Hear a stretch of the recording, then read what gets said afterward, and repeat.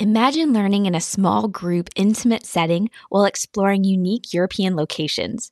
EU Vet CE Experiences offers race-approved CE seminars that combine half-day lectures with time to relax and discover captivating cultures. The CE sessions are delivered in English, allowing you to elevate your career while vacationing with loved ones. Experience the perfect blend of learning and luxury at EU Vet CE Experiences interactive seminars in hand-picked European destinations. Elevate your knowledge and recharge simultaneously. Visit euveterinary.ce.com to learn more. So I can definitely say in veterinary school, toxicology was not in the forefront of my mind. And if somebody said, you know what, in about 10, 12 years, you're going to be working, in toxicology, I'd say you're crazy. That's not even going to happen. Welcome to Vet Life Reimagined, where you learn about the abundance of career paths, including the challenges and successes encountered along the way. Today is an interesting example of that. Dr. Renee Schmid started her veterinary journey like many veterinarians, and then she started an anesthesia residency. Then she had her first child. Renee had to make some difficult decisions and deal with the emotions of those decisions. Renee's veterinary path was unexpected. She now is a leader in the Pet Poison Helpline and in 2020 became a diplomat of the American College of Veterinary Toxicology. Now, most veterinary professionals will encounter toxicology services in their life or career, including myself. And we get to talk about Dr. Renee's experiences as well as common questions in the toxicology field. So let's get to Renee and start where Vet Med began for her. And I always like to start at the very beginning because I think this is a really neat part of everyone's story is when did you know you first wanted to get into veterinary medicine? I would say it was probably in 8th grade. So I had in 7th grade, our family got a Basset Hound puppy. And about a year and a half later, she developed lymphoma. And I had always loved animals. I have a special connection with dogs. That's just kind of my main species that's in my heart. And she was, like anybody else's story, I guess, she was my best friend and she developed lymphoma. And at the time I had two choices, or our family had two choices. We could put her on steroids or we could send her up to the nearby university for kind of experimental treatment, cancer treatment. They were just starting to do chemotherapy and things like that on animals. And so to date myself, it was quite a while ago, many moons ago. But at that point, when she became ill, that's when I'd really just decided that's what I was going to do. I was going to help save animals' lives. And there was never a plan B for me, even though many people told me I should have a plan B and that I should do something different. There was just never a plan B. Yep. I can definitely relate to that. The school counselor saying, you want to come up with a backup plan or nope. Yeah. Blinders. Yeah. And I think you're a Kansas State, loyal, right? You went undergrad and vet school. Yeah, diehard Kansas State alum. I bleed purple and get down to Manhattan every time that I can. And what a lot of the things I love about Kansas State, especially the veterinary college, is the community and the connection that's still there. I graduated 22 years ago, and I can still go there and have kind of pick up where I left off with clinicians and instructors. And if I need a consult, if I'm, wanting to find something here or there, I can connect with any of them. An example of that was when Hurricane Katrina was happened many years ago. A classmate of mine and we wanted to go down to help, but we didn't have a connection down there. So we reached out to some of the clinicians at Kansas State, and they had connections and got us hooked right up. So the outreach is very large there. So I'm a very loyal Wildcat. Yeah. Oh, wow. That is interesting. Now, you had said that dogs are kind of your species of choice. So going into vet school, did you have an idea of what you would do after vet school, and did that change at all, or did you kind of stay true to canine medicine? Yeah. So in veterinary school, my plan was to go back into general practice, to likely go back to my hometown and the clinic that I'd worked at in high school and undergraduate, and be a small animal general practitioner, maybe own my own practice, maybe not own my own practice.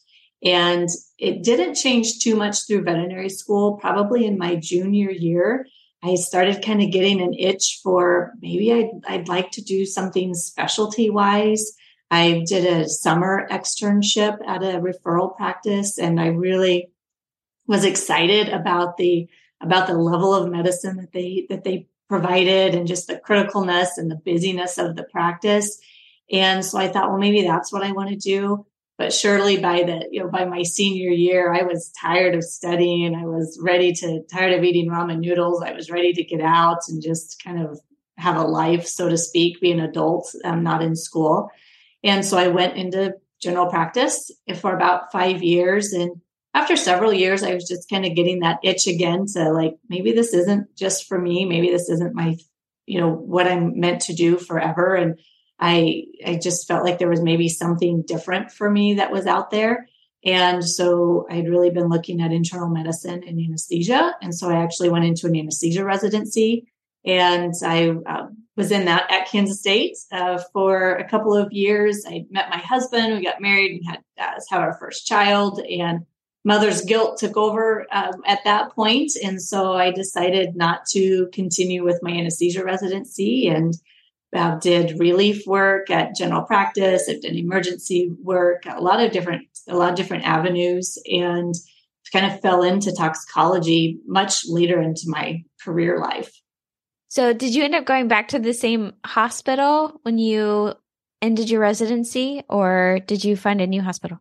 Yeah, no, we actually moved to a different location. And so I went to, did some relief work for some friends of mine who owned different practices. I had an opportunity to be the veterinarian for a guide and service dog facility. So that was a really neat experience as well. And the town that we had moved to had a guide and service dog breeding and training facility. And so I was able to help them. And that was really fun. And just my husband's also a veterinarian. And so with some different opportunities that he had, I kind of made the decision that I wanted to be a quote stay-at-home mom for at least a while, and put my career on the back burner, and just keep my hands in it, keep my hands dabbling in it just enough to give me some sanity every once in a while, and keep me in veterinary medicine. Yeah.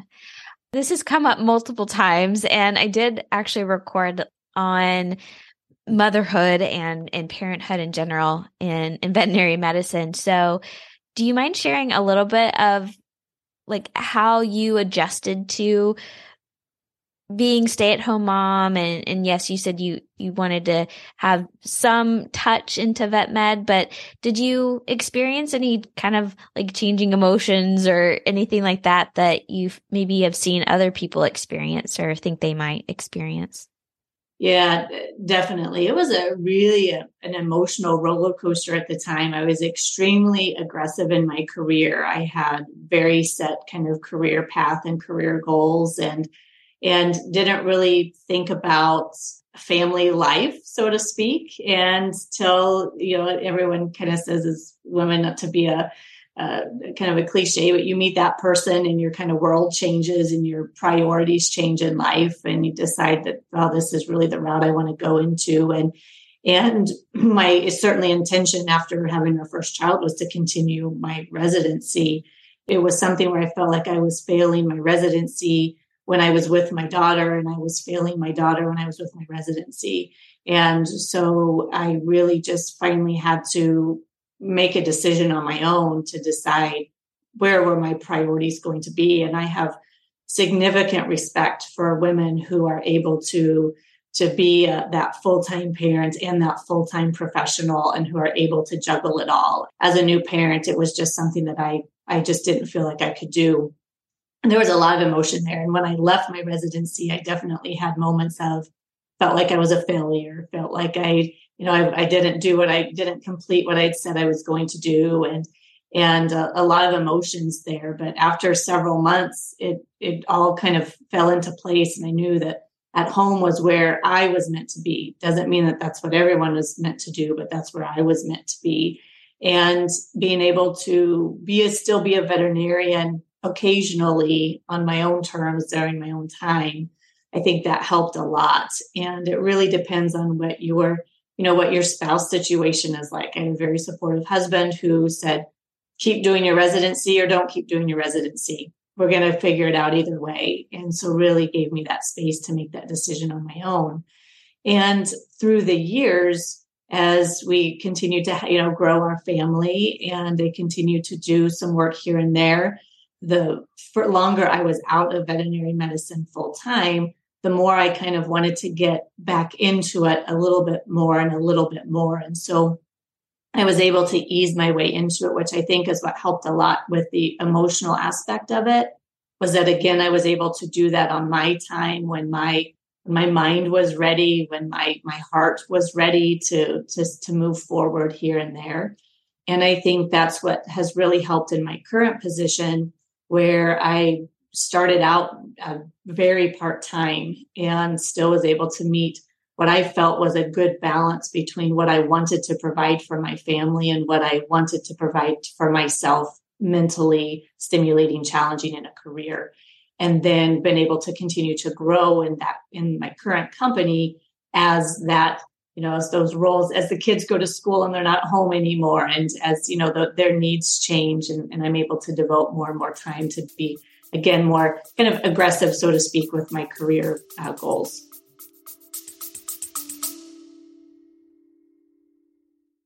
We would like to thank our sponsor, VetBadger, the all-in-one practice management software that puts relationships first. Created by working veterinary parents, VetBadger provides all the communication, team workflow, and medical management tools you need to run an efficient practice and get home to the relationships that matter most.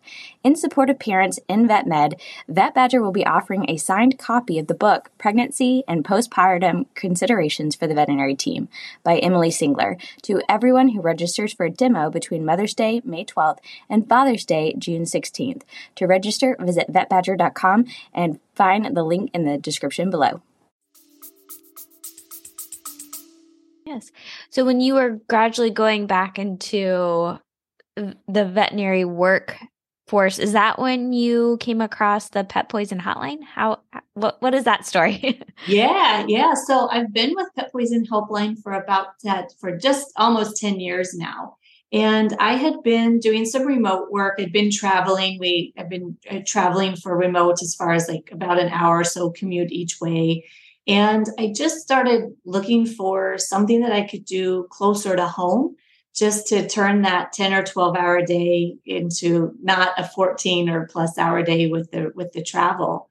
And I had heard of somebody who did pharmacovigilance work at home for a pharmaceutical company and a veterinary pharmaceutical company. And so I reached out to her and she told me a little bit about the work that she did.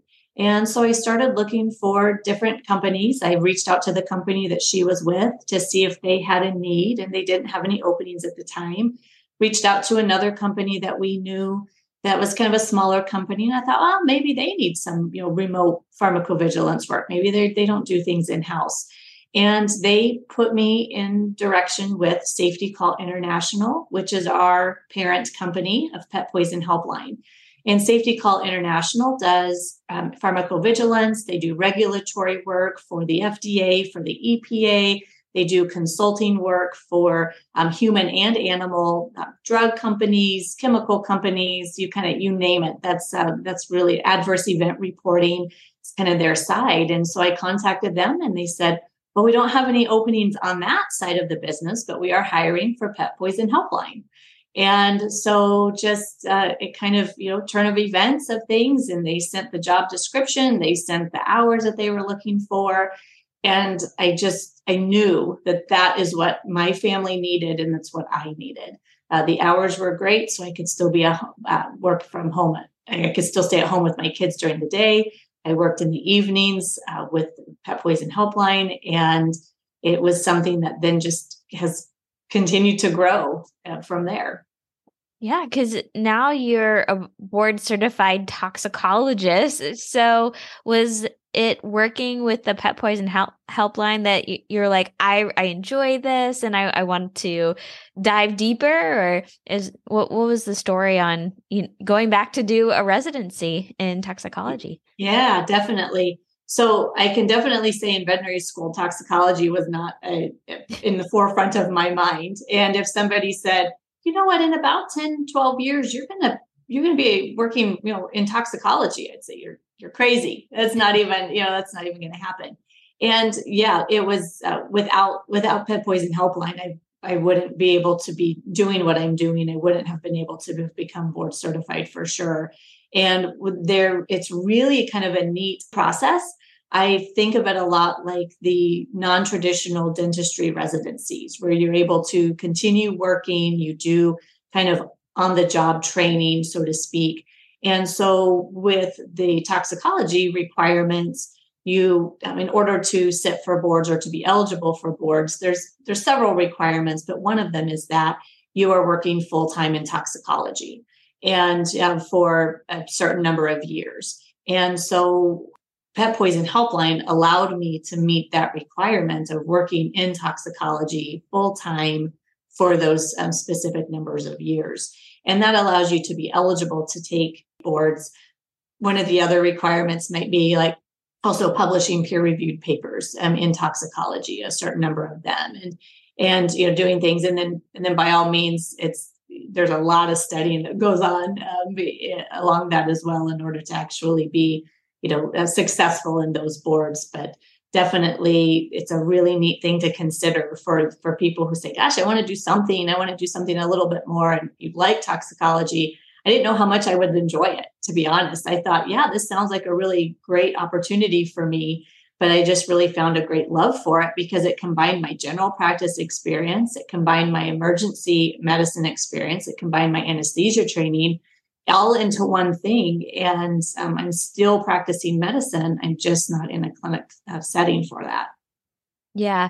And I think when I reached out to invite you on the podcast, one of the things, and it's completely true, I think the pet poison hotlines, I know there's several, but all of those have been so huge in, dare I say, most veterinarians' lives, because I'm sure we have all had to call it or had a patient call it. We've had a relationship with those services. So it's really neat how you are able to impact the lives of pets and veterinary professionals at the same time as you kind of work with them on these.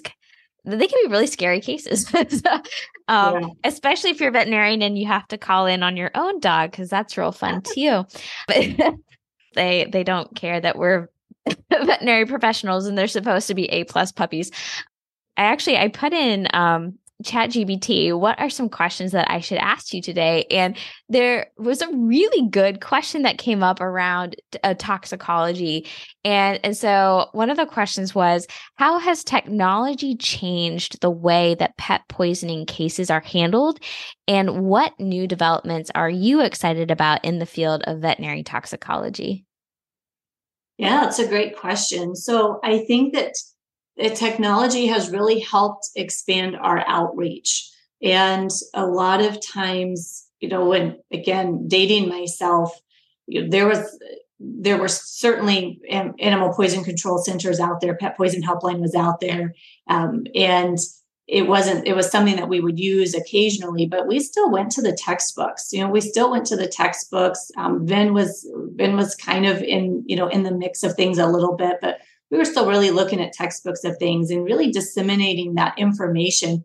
You really relied on going to conferences. There weren't webinars at the time. And so really to get that information out there. And so I think that technology has done an excellent job in allowing us to educate others on a wider scale, on a more rapid basis.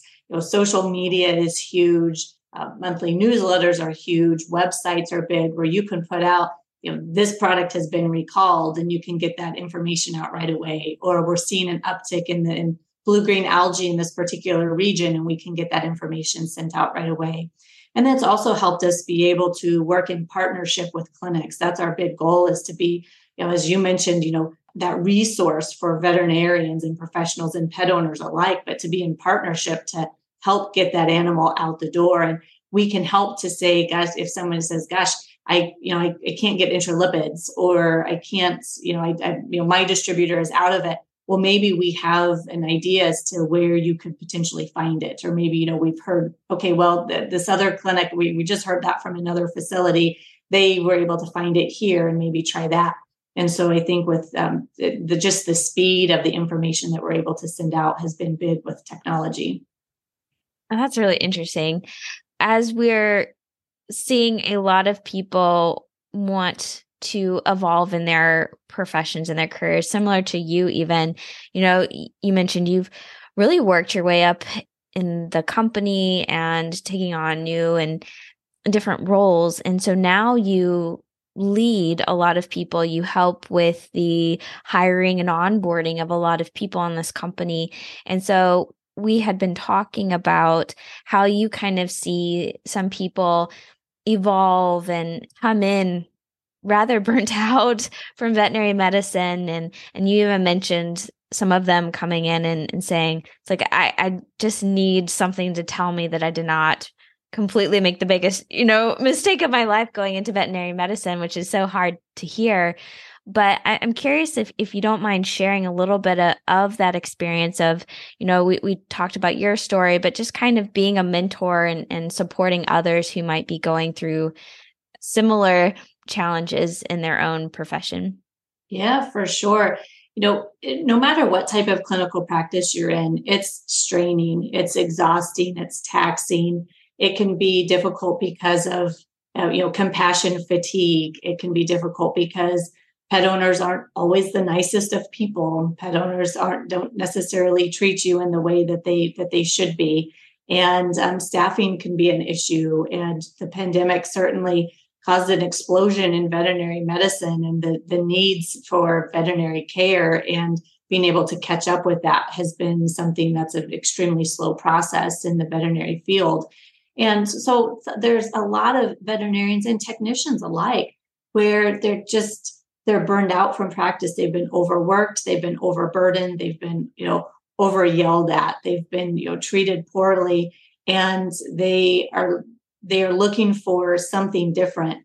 Although in many cases, and I'm certainly an example of that, you kind of think of a veterinarian and you think of a practicing veterinarian in practice. You think of somebody who's in general practice, a specialist, referral, something like that. You don't think about the hundreds of different options that are available as a veterinarian that don't have anything to do with a brick and mortar building, a clinic building. And so we get many applicants who come in and they say, I've been in practice for X number of years, and maybe I just didn't like the hands-on portion of it. I didn't like surgery. That really kind of stressed me out. I didn't like all the noises, or maybe I developed allergies and I can no longer really be in that setting where I'm around dogs and cats or horses or cattle or what have you all day. And it's causing physical challenges. Maybe they do have more physical challenges where they can't be on their feet for so many hours in a day. Or they're just mentally exhausted. They're mentally and physically exhausted. And so a lot of times they'll see our ads and they'll say, this might be good. Let's try it. Let's see what that's like. And they are extremely intelligent. They have years and years of experience behind them that you don't get from a textbook, being able to make those clinical judgments of things that you don't get from a textbook. And so they come and they find their home here with us in a more controlled environment. We have shifts, you work specific shifts, you work specific hours, you clock in and you clock out, and you're not there for 3 or 4 hours finishing cases. And you have an extremely supportive group. We feel like, we are strength in numbers. And if we work together, we are much stronger than working apart. And so there's a significant amount of support. And we find people opening back up again and saying, I love veterinary medicine. I love my job. I'm so glad I didn't get out of it. I'm so glad I didn't go into some other type of completely different field. I'm glad I didn't go back to school to go into business or something different. I'm glad I stuck with veterinary medicine. Yeah. And for you, what gets you most excited about veterinary medicine? I think that the possibilities are endless with veterinary medicine. I think that we are as a profession slow to change, but there are many people who are excited about change and about evolving. And for a big part of that is to bring in what we can do to save pets. And it's not just about the animal. There is an owner that's attached to those animals. There is a pet parent that's attached to those animals. There's a producer whose livelihood is delegated by the husbandry that they provide to those animals. And I think that the importance of and value of animals to emotional, financial, what have you, aspects on people and family. I think that's something that really motivates me to keep going in veterinary medicine, because I want to be a part of something that provides so much good to others. Yeah. Is there a story that pops to your mind that is just one you enjoy telling? And maybe if it doesn't relate, that's okay, but maybe kind of pulls back to that why that you just mentioned and why you like veterinary medicine. I think it's a combination of stories. I think that it's more of a situation, if I could. And it's those pet owners that call us. And I can remember having a pet owner in particular that called, and she couldn't remember if she had given her pet her pet's medication or the pet owner's own medication. And she had broken down on the phone. She had just lost her husband. She had just been diagnosed with Alzheimer's. And so she was navigating life very differently. And the medication that she was on, if the dog had received that, was going to be very detrimental to her pet. And she showed a great moment of vulnerability where she said, I just don't know. And she kind of explained her story a little bit. And we talked about how, okay, life is different for you now. I suggest getting a piece of paper. Let's write this down, all the medications. Let's check a box. Let's put your medicine in the bathroom. Let's put your pet's medication someplace else. And just tried to give her tips to help her a little bit while we were still helping her get to, now we need to go to the veterinarian for your pet because of what they got into. But here's some ideas that we can help, to help you navigate your new life of uncertainty.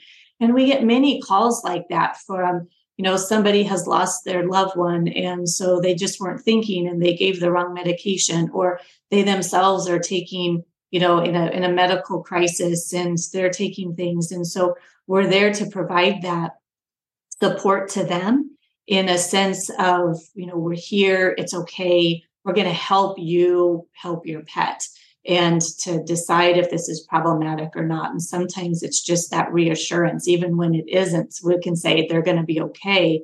It's that reassurance that we were there in that moment of stress and panic and uncertainty for them. Yeah.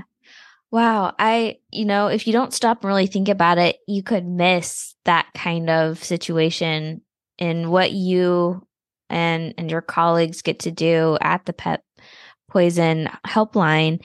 And that can translate to a lot of situations that veterinary professionals play in, is that we often are at a point where people have to be really vulnerable.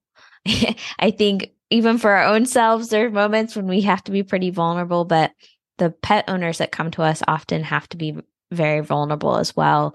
So at least I think about it over and over again, is people get nervous about technology, or am I no longer going to be needed?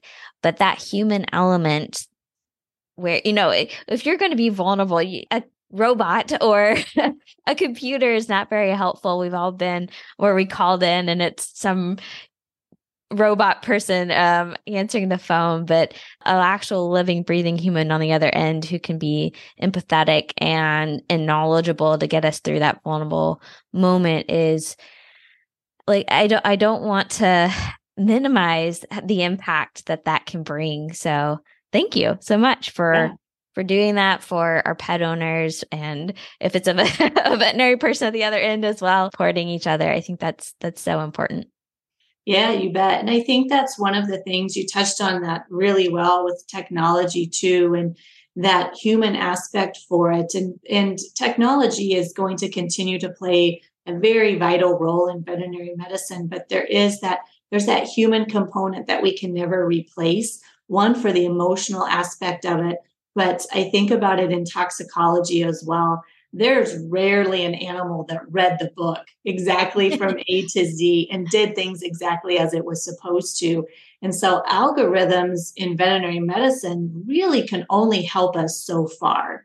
And they can help maybe at the very beginning of a situation, be it internal medicine or dermatology or something. But at some point, you've got to get your eyes on it. You've got to get your hands on it. You have to really wrap around that specific situation.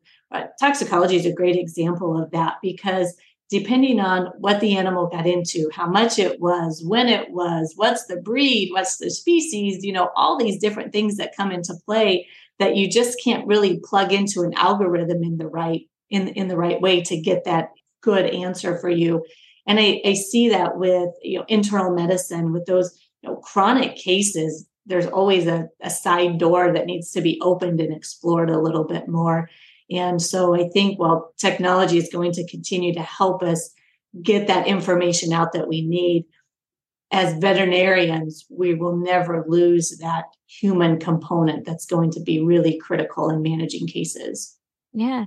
Is that part of your onboarding, whether it's empathy or maybe some psychology skills in there? What kind of goes into your onboarding in this unique setting? Yeah, that's a good question. So a lot of it starts in the hiring process. I've heard somebody use the phrase "hire hard so you can lead easy," and I've kind of adopted that in my life. And I think that our company does a good job of that as well. We have a very layered hiring process where they meet many people, and most of our people who are our applicants say, "Gosh, I've never been through such a rigorous hiring process before." And so we look for that in the interview process, in the application itself. We look for some phrases or words that might show that they show compassion and empathy. And we ask questions in the hiring process, in the interview process, about, how do you handle disgruntled pet owners? How do you handle disgruntled staff? How do you handle, kind of emotional, how do you relieve stress? What are, some emotional aspects of that? And so that helps to guide us to show where's does this person have empathy with them? Do they have compassion? Or, have they kind of lost that component of them? And some people are very rigid. Some people are very black and white. And these are animals. They don't have a lot of emotional commodity to them. And so those don't really work great for us for our situation. And then in the training process itself, we have a quite extensive training process as well. And so we do talk about handling difficult callers and, how to handle those situations. And we continue to work with them and mentor staff as they're going along. And they say, "Gosh, I had this really bad situation. And fortunately our calls are recorded. And so we can listen to it together and say, okay, here's how I would have handled it differently, or could you consider this word versus that word?" And extremely important. And you wouldn't think about it for a phone consultation service needing to have that there. And it's a very important piece of our success. I bet. Last question before I open it up for you. What advice would you give either veterinary students or other veterinary professionals? And do you have roles for veterinary technicians as well? Yeah, so I'll answer the technician role first. Yes, we have well over 150 veterinary technicians. Oh. And so they generally are on the forefront. They are answering pet owner calls. that call in. They're also helping on our industry side. So with that parent company, Safety Call International, they're helping answer calls on that industry side for veterinary related cases as well. Advice that I would have is one, to keep going. Don't give up on veterinary medicine as a veterinarian if you're burned out. As a veterinary student, keep your options open, keep your eyes open. I really wish I had not been tunnel visioned in veterinary school. I wish that I hadn't gone in saying, this is what I'm going to do and this is what I did. I truly enjoyed my time in general practice, but I would have maybe made a few, different changes throughout veterinary school. Maybe I would have explored some different externships or internships that weren't strictly small animal kind of general practice related. And really keep your mind open to know that no matter what it is you think you're going into or what it is you do decide to go into, if it's not filling that need that you have, that fulfillment, that career fulfillment, look for something different. The networking ability of the veterinary world is extremely strong. And the veterinary world is in itself is small, meaning that somebody knows somebody who knows somebody who knows somebody who can give you some advice and guidance. So keep an open mind. It's probably my biggest one, and keep going. Don't give up on the veterinary profession. Yeah. Oh, that's really good advice. Now, for you and the pet poison helpline, if somebody wants to learn more, where would we like to take people? Yeah, you bet. Well, thank you. I would love for you to check out our website, petpoisonhelpline.com. It's full of information for pet owners as well as veterinary professionals. So veterinarians, technicians, practice managers, a lot of things that are helpful for you to grow in your education professionally, but also things to help for your pet owners in your practice. We have brochures available. We have infographics. We have a lot of different handouts that can be utilized for your clients. We also have webinars, and we have 5 toxicology webinars every year, and then we also have 4 or 5 wellness webinars every year.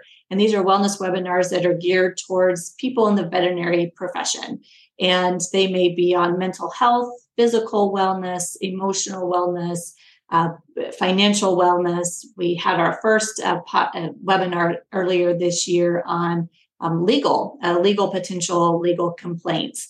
And so we have those. These are all race approved. Our toxicology webinars vary on the specific topic that you want to hear. They're all race approved. So that's great for those of you who are veterinarians or who are credentialed technicians who are needing that type of race approval. And it's all free. So I would encourage you to look there. Also, if you are looking for a change, in whatever it is that you're doing in veterinary medicine, check out, we have a career site too that's on that through there. We also have Toxin Tales, which is a really fun monthly campaign that we do where we're trying to educate not only the general public, but also veterinary professionals as well on some interesting cases that we have every month. And some of them are odd ones, and some of them are common everyday xylitol cases. But all of these guys had a happy ending because we want to share that. And it allows us an opportunity to highlight the heroics of everybody who's out there in the trenches every day in practice and treating these animals. And so those are kind of fun stories to look at and read, and maybe decide you want to read up a little bit more on that particular toxin. Yeah. So speaking of different toxins, you're a toxicologist, you've done a lot of research. Do you have like a favorite toxin? I don't know. Yeah, I do. It's xylitol. It's xylitol. And I love it because when we think about xylitol, you think about it being in sugar-free candies and gums. You think about it as being a sugar substitute. It helps to fight cavities or prevent cavities from forming. And so it's really out there. But what's really neat about xylitol is it has so many other human health benefits. It has benefits for also just non-health related, in the sense that it helps to increase shelf life by helping to prevent dry out of different products. So you'll see it in deodorants and skin gels and lotions. And it also has kind of molding or anti-fermentation properties to it. And so again, helps to extend the shelf life of things. They've done different studies with it to use it to help with wound healing. And the thought is that maybe that xylitol, bacteria can't use xylitol for energy. And so it starves the bacteria and causes them to die off. There have been studies with its use in potentially helping middle ear infections in young children.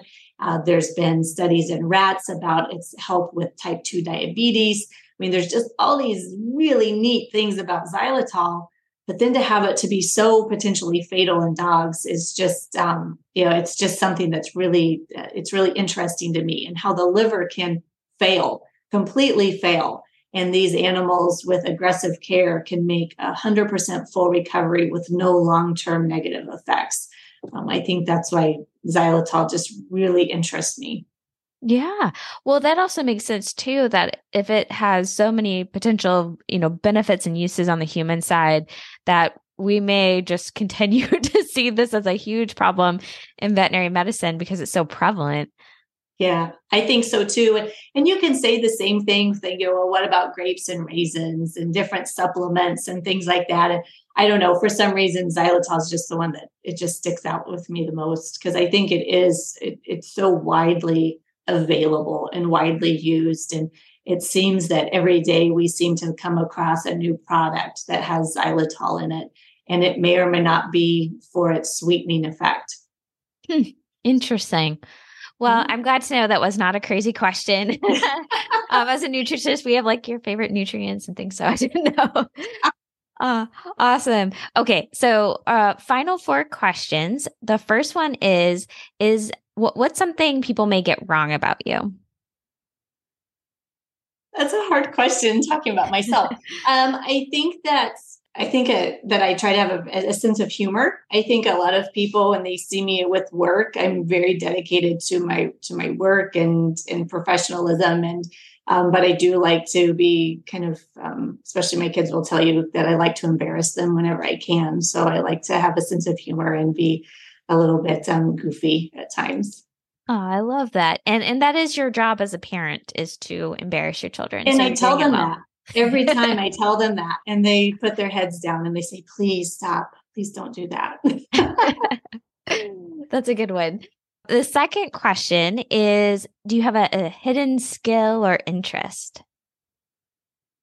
I think my hidden interest, which isn't hidden if you know me well, is I'm a very avid Barbara Mandrell fan, a country music artist, Barbara Mandrell fan, and I have a collection of all sorts of memorabilia from her. I have a cardboard cutout of her here next to me in my office that has been with me since I was in 5th grade. And most people don't know that about me unless they have known me for a very long time. Very cool. Is it just something about her music? What stands out specifically about her? I think a part of her business side of it that I kind of subconsciously was attracted to when she used to have a show on Saturday nights on TV, a variety show. And I just really enjoyed it. And I really loved her music. And it's something that really stuck with me. And I saw her as a kind of a female power woman. She was a businesswoman, and gosh, look all these things that she was able to do, and success in her life, and still have a family and still do a lot of things. And so I think that's, partly what drew me to her and kept me with her as the years went on. Yeah. Oh, I like that a lot. The third question is, do you have anything on your bucket list that you would like to do? A lot. Professionally, I would love to write more papers, more scientific, case reports. And I have a folder that has all sorts of different topics, different toxins, different case studies I would like to publish, because I want others to hear about them too. On a more personal level, just traveling more, as our kids continue to get older. my husband and I, we talk a lot about the fun we're going to have again once our kids are in college or out of the house a little bit, to be able to travel more and to do things and just see more of the world. Oh, nice. And finally, what is something you are most grateful for? Two things. One, I'm grateful. Well, probably three things. I'm grateful for my faith. I'm grateful for my family, and I'm grateful for the knowledge that I have and the opportunity that I have in the company that I work for, that has given me the opportunity. They took a chance on me, hiring me, as they take a chance on everybody, and they've really allowed me to flourish and to grow in my professional career. And I'm extremely grateful for all of those things. Thank you for joining us on Vet Life Reimagined. Make sure you check out and subscribe to the Vet Life Reimagined YouTube channel. I put in a lot of work to make the video editions very special as well. Now, if you like this episode, you may also enjoy the episode with Dr. Emily Junker, a veterinarian and doula. We talk in more detail about motherhood and a career in veterinary medicine. Also, in the episode with Dr. Bianca Zinor, we discuss navigating professional identity with career transitions. Both are fantastic episodes. Again, please make sure you click on the follow button in your podcast app and share it with someone you think would appreciate it. This podcast grows with your support. And thank you. I can't wait to have you join us next week.